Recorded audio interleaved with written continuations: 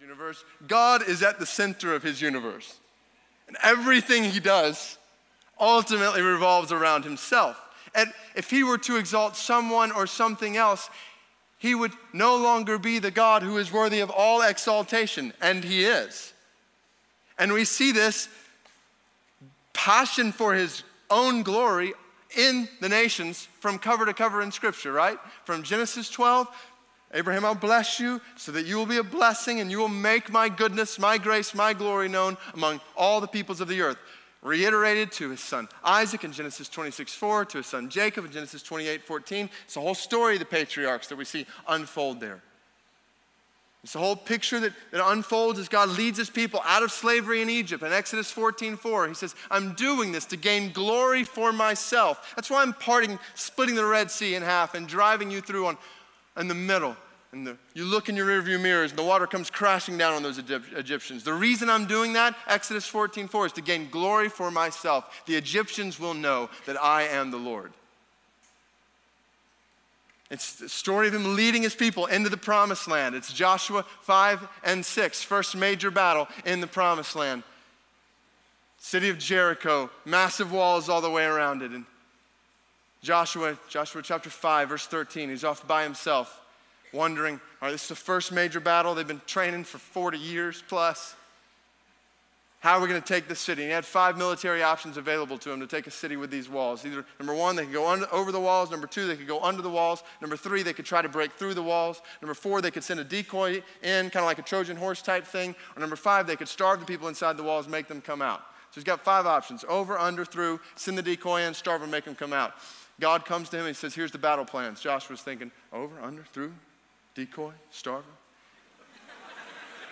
God says, get your music, guys. Some trumpet players. Pull out sheet music and you guys play some tunes for a couple days. And here's the kicker, like, once you played some songs for a few days, then everybody at the same time is gonna shout. The walls will come down. If you are Joshua, you're wanting a second opinion at that point. Can you imagine going back to an army that's been ready to battle for 40 plus years and be like, guys, we're giving this to the music guys.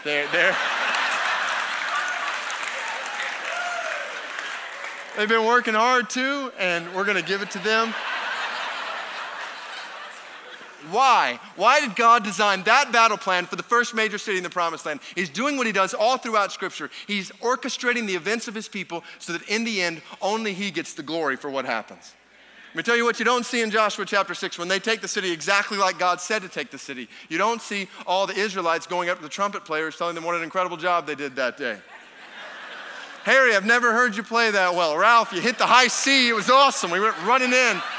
No, you see the people on their faces saying only God could have done that. God is making a great name for himself.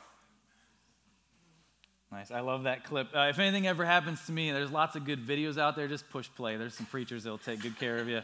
After first service, my wife said, I think that guy's funnier than you. I said, shut your mouth. You watch your mouth. No, I like that clip. It in some ways previews some of the books that we're going to be talking about today, but it also reminds us of the overarching theme of what we see from Scripture from cover to cover. We see this overwhelming sense of God and his presence throughout the story, right? People come and go, events come and go, but here's God weaving his story throughout and pointing and building towards Jesus, the Messiah, the Savior of the world who would come and take away our sins. It all points towards that. And so there's this great theme throughout, God bringing glory to himself and offering us salvation in the midst of that.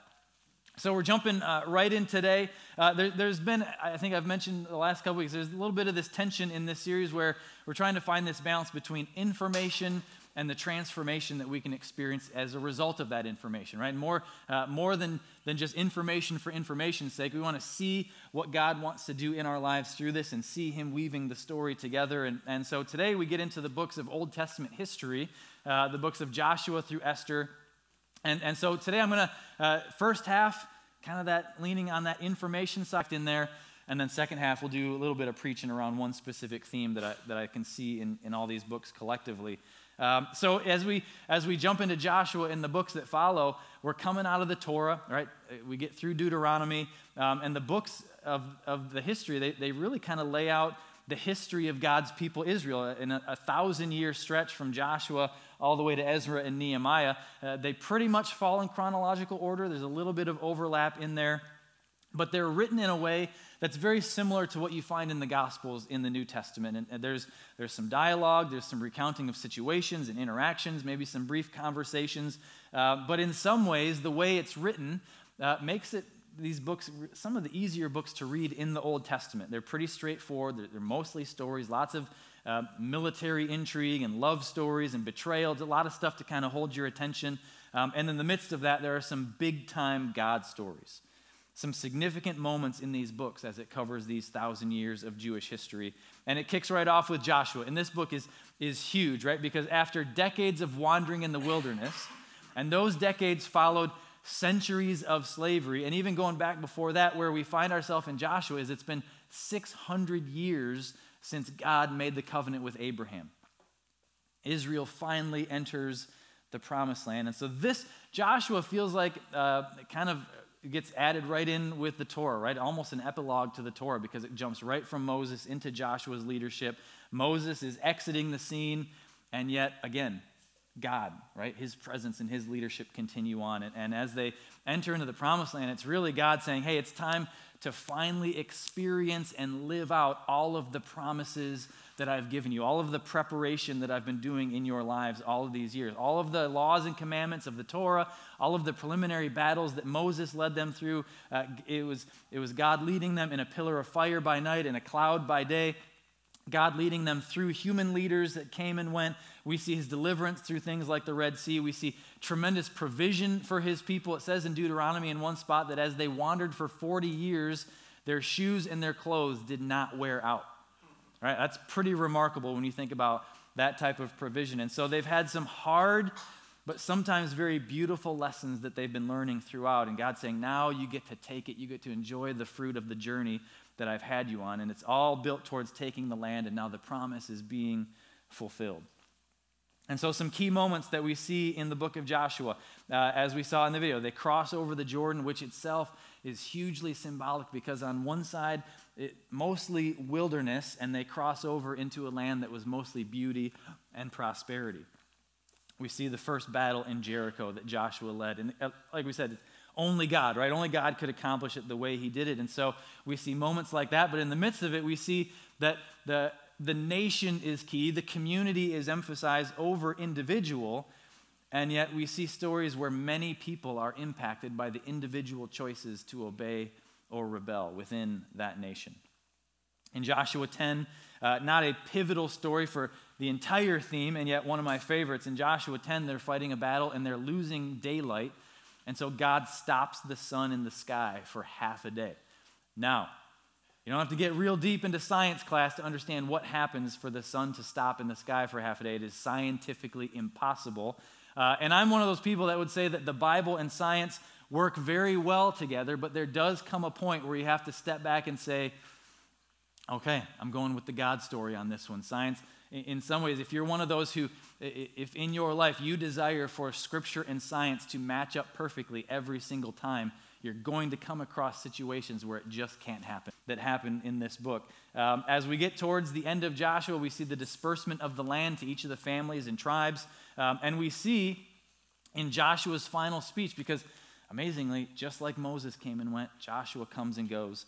And we see his final challenge and reminders to the people. He gives what really amounts to a combination of reminder and warning that God entered this covenant with them, and there's two sides to this covenant. It's not all blessing and prosperity. There's another side to it. So we see in Joshua 23:14, Joshua says, now I, just like Moses, just like Abraham, just like all those who came before me, I'm about to go the way of all the earth. You know with all your heart and soul that not one of all the good promises the Lord your God gave you has failed. Every promise has been fulfilled. Not one has failed. But just as all the good things the Lord your God has promised you have come to you, So he will bring on you all the evil things he has threatened, until the Lord your God has destroyed you from this good land he's given you. If you violate the covenant of the Lord your God, which he commanded you, and you go and serve other gods and bow down to them, the Lord's anger will burn against you, and you will quickly perish from the good land he's given you. And so there's some pretty awesome statements, right? Every one of the promises has been fulfilled. None of them have failed. That's a powerful statement there. And it builds into chapter 4, where you see the verse that's on your refrigerator right now. Hey, you can serve who you want to serve, but as for me and my house, we will serve the Lord. So some really awesome statements here as we get into the book of Joshua. Basically, God is saying, hey, as you take over this land, things could go very well for you. Things could go very badly for you. And as we look into the book of Judges, we find out that very quickly it goes very badly for them. So let's look at the book of Judges, right? Judges is, if you're looking for really cool stories that include what we would call these days a lot of toxic masculinity, Judges is the book. If you're looking for Braveheart, Judges. If you're looking for 300, Judges. If you're looking for The Equalizer, Judges, right? It's just full of all kinds of these crazy, like, fighting, killing, bloodshed, taking out Philistines, right? All kinds of crazy stuff in Judges. You see Ehud, you see Deborah, you see Gideon, you see Samson, you see a lot of very cool stories, a lot of cool characters, but extremely flawed individuals. And chapter by chapter, leader by leader, the people grow further and further away from God. And although he delivers them time and time again, they continue to move further and further and get worse and worse. And what we find out in Judges is that this is what it looks like when a nation, when a people, when a family, when a person chooses their own way. It gets progressively worse through the book of Judges and builds into the next section of these historical books. Then we get a little bit of reprieve. If we're reading cover to cover, we come across Ruth, right? Ruth, this is a beautiful oasis in the desert of broken humanity and leadership in the Old Testament. Ruth is a young Moabite woman. She gets welcomed as a daughter-in-law into a Jewish family, but very quickly her husband passes away, her father-in-law passes away, her brother-in-law passes away, and they have these difficult decisions to make, but she chooses to remain loyal to her mother-in-law, Naomi, and ultimately you read a beautiful story where she finds love again and finds a very unique place in the lineage of King David and of Jesus. And what we find out through Ruth is that God's story of redemption is not just for Israel, it's for everyone. His story of redemption is for everyone. Ruth basically is the Hallmark Channel of the Old Testament. You're going to read about it's inspirational, there's love, there's loyalty, there's family, there's a cowboy who moved to New York City and attempts to find love. No, there's not none of that. You guys don't watch the Hallmark Channel? Come on, that's every story. But we see God's provision even for those who don't necessarily fit the mold that we would think goes along with the story. That's Ruth. From there, we get back to some good history stuff. First and Second Samuel, First and Second Kings, First and Second Chronicles. These books lay out the leading up to the installment of a human king over Israel, and then the chaos and the destruction that ensue as a result of that decision. Coming out of the time of the Judges, it's an extremely ugly time for the Israelites, and so they want a king. They want a big, strong, strapping human king to lead the nation. And so God sends them a guy named Saul. Saul's big, strong, he's handsome, everything that you would want, the physical traits of a human king, except that we discover that Saul doesn't follow God.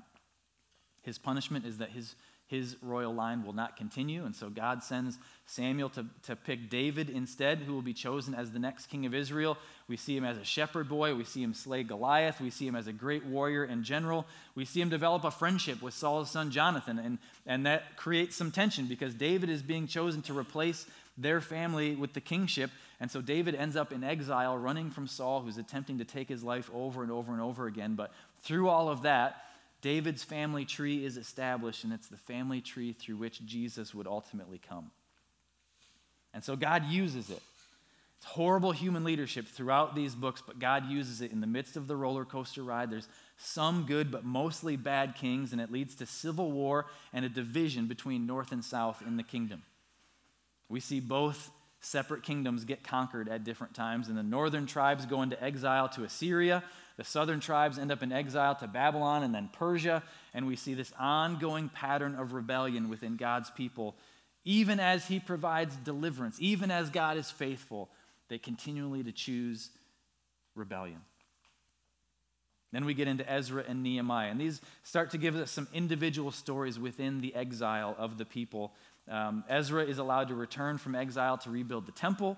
Nehemiah is allowed to return to rebuild the walls of Jerusalem, and in both, we see the people starting to rediscover the beauty of God's word, and we see great examples of godly leadership, which begins with total surrender to God's leading. Ezra and Nehemiah, great. If you're just looking for great leadership principles that go along with following God's way and allowing him to lead you as you lead others, Ezra and Nehemiah is a great place to go for those. And then the books of history wrap up with the story of Esther. And just for some basics there, she enters on the scene in a precarious time for the Jewish people under Persian rule. They have lots of enemies around the known world, and the outcome of her people could go one of two different ways throughout this story. She's a young Hebrew woman named Esther who is chosen as the new queen of Xerxes. And interestingly, if you have seen the movie 300, the freaky dude Xerxes in there who's trying to conquer the Spartans, that's the king that Esther married. And so it's kind of interesting to put her in that place in history and like, man, was he that weird? Possibly. He was definitely that evil, right? And so Esther gets stuck in this difficult situation and finds herself in a position where either she could approach the king on behalf of her people at the risk of her life, or she could remain silent and compliant and watch the genocide of her people take place. And so it's in some ways, it's a tense story, but it's a fun story. There's lots of irony, lots of twists and turns, and we discover that even when God is unseen, he is still active and intimate and in control. And we see an amazing combination of beauty and courage come out of this character, Esther. And there's a couple famous lines I want to read. Speaking of refrigerator verses, there's a couple here you might want to throw on there. Esther 4, she's interacting with her uncle Mordecai, who had been her caretaker and confidant throughout this whole process. And he says this, he says, if you remain silent at this time, relief and deliverance for the Jews will arise from another place, but you and your father's family will perish. And who knows but that you have come to your royal position for such a time as this. I think that's awesome. But then Esther gets her chance. She sent this reply to Mordecai and said, go, gather all the Jews who are in Susa and fast for me. Don't eat or drink for 3 days, night or day, and I and my attendants will fast as you do. And when this is done, I will go to the king, even though it's against the law. And if I perish, I perish. That's awesome, right? Such a strong statement from a really cool character in Esther. And so there's some really good stuff there, but there's one main takeaway in particular that I want to hit on this morning, because all of these stories, all of these characters, all this history, and all these pivotal moments, we see a very interesting contrast play out in the midst of these people, in the midst of these events, and it's in the way that they respond to God. And so you take people like Joshua and Caleb, other men and women of God that we find in these stories, we see them being obedient to God. We see them as servants of God, having big hearts for God. They believed what God said about himself and the land and the promises and the covenant, and we look at who they are and who those people become as a result of their obedience and their willingness to follow faithfully. We see people who are strong and courageous, people who display the early signs of what we know as the fruit of the Spirit. We see God guiding them and blessing them. We see people respecting them and following their lead. Their leadership and presence helps bring about times of peace and confidence. They build strong foundations. They build strong families as they pursue and accomplish God-sized endeavors. And we can very easily contrast that with people who do the exact opposite and choose a different path. And the people like Joshua, they are people of authenticity and strength and courage. And the people who choose their own way are consistently political and conniving and deceptive and weak and honestly downright forgettable in the midst of this big story. This contrast is, I think, best summed up as we look at some of the kings that Israel experiences over the years. There's obedient kings and there's disobedient kings. And as you read through, especially 1st and 2nd Kings and 1st and 2nd Chronicles, you see dozens of kings come and go, generation after generation. They came and they went. They have a variety of beginnings, a variety of reigns. You got a guy named Abijah who's king for 3 years. Not bad. You have a guy named Asa, 41 years. A guy named Baasha, 24 years. And then there's a guy named Zimri who was king for a grand total of 7 days. Nice. Some of them began as adults and barely lasted. A couple of them literally began as children but ruled for decades. And as you read this, there's different results and reigns. For some of them, they expanded the kingdom. Some of them, the kingdom shrunk under their leadership. Some of them won a bunch of battles. Some of them lost every time they went to the line.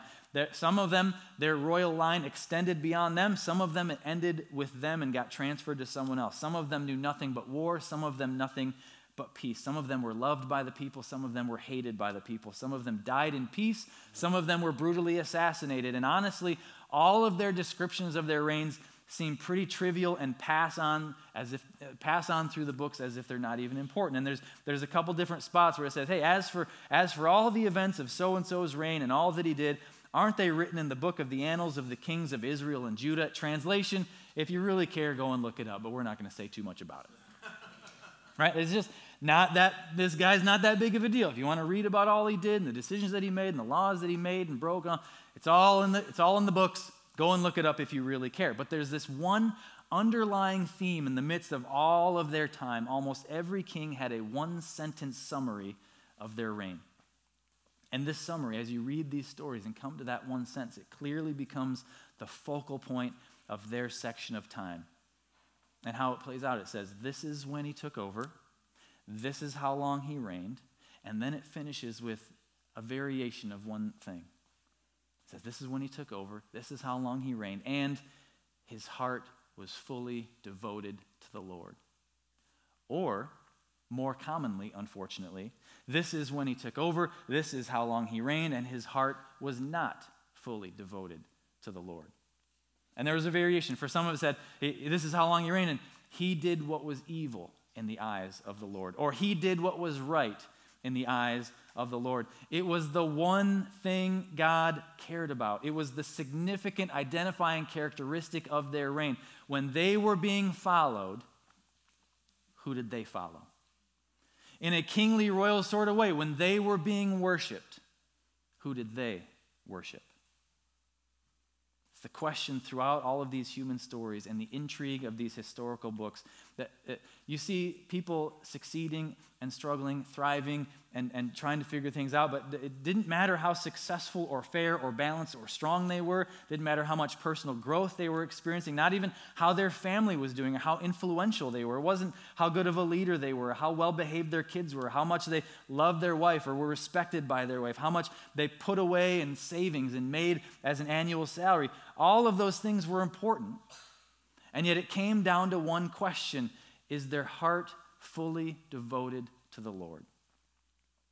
All of the other things are fantastic, right? All of those things are qualities that we want to see in ourselves and in the people that we love and the people around us. We want people to have strong families and a strong work ethic. We want people to succeed and build strong foundations in their life, to memorize Scripture and be a part of good things at church, right? But all of those qualities are born out of the quality. Is your heart fully devoted to the Lord?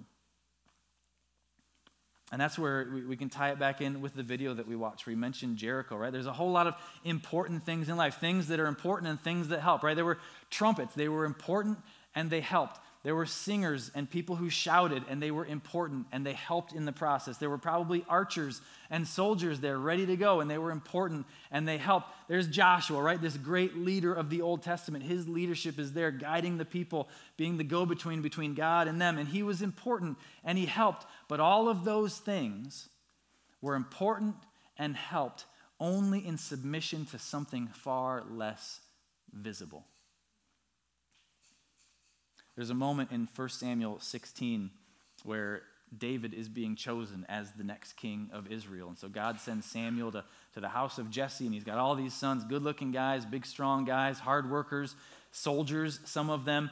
And Samuel's going, I think this is the guy, right? He fits the mold, right? He's exactly what you would want to see out of a king. His appearance or his height, for I have rejected him.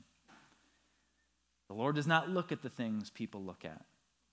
People look at the outward appearance, but the Lord looks at the heart. And you take that message and you put it into some of these historical books. The Judges, every single one of them is pathetic apart from God.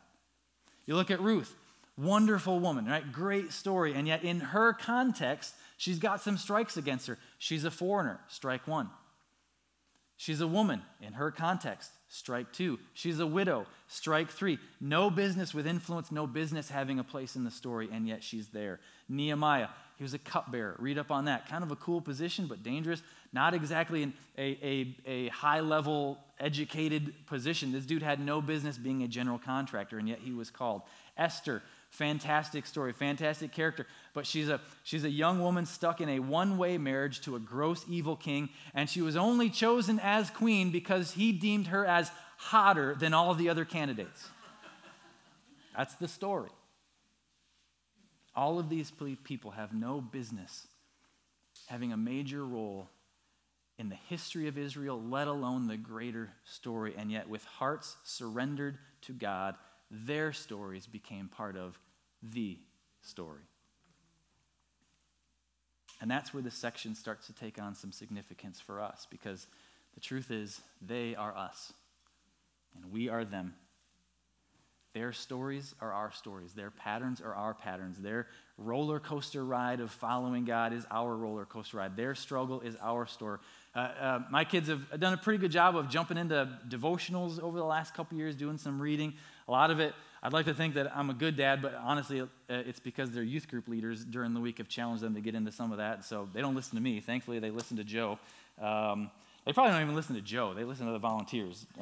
We just give Joe credit for it because somebody's got to take it. But so my son, at one point, I walked in, went to say goodnight, and he was doing some reading. He said, "Dad, the Israelites were kind of stupid, weren't they?" I mean, all the honesty and bluntness of a junior high boy. And I said, yeah, they were, right? You can't read their history without shaking your head a little bit. Just some situations you're like, are you serious?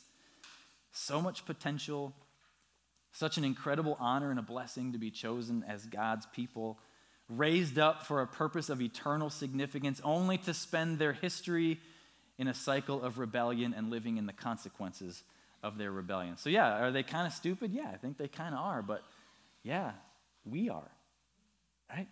Same potential, same honor, same eternal significance to our lives. And how often do we struggle with that choice between obedience and rebellion? And so as Brian and Miriam come and lead us through one more song, I'd love you to just ponder this question. What would your king summary say? All right, that one line at the end. This is when she was born. This is how long she lived. These are the things that she was a part of. If you're really interested, go and read her journal. It's all there, right? You can find out the details, ask her kids, whatever. You can find out the events of her life. What would your king summary say?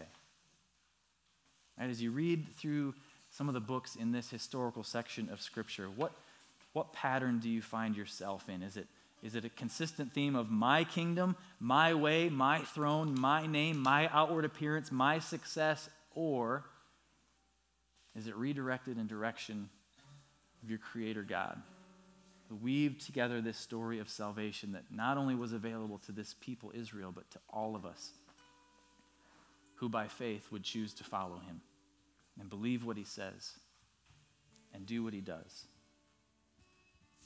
These guys are going to sing this song. You're welcome to sing along with them. You can stand if you'd like. You can remain sitting if you'd like. But I'd love you to just take these few minutes because it's just a chance to kind of process here, like as they sing this song. Man, when the music fades, everything gets stripped away, the details of my life, the highs and the lows, the comings and the goings. What am I bringing to lay before the King of Kings? Can I come before him and lay my heart at his feet and say, this heart was fully devoted to you? Because if that's true, then we don't have to worry about all the other details and the highs and lows and the victories and defeats, the successes and the failures, because he's going to weave the story together and make us a part of that grander story. So as they sing, take these few minutes. Feel free to sing along if you'd like, or just sit and pray and process. See what God might have to say to you this morning.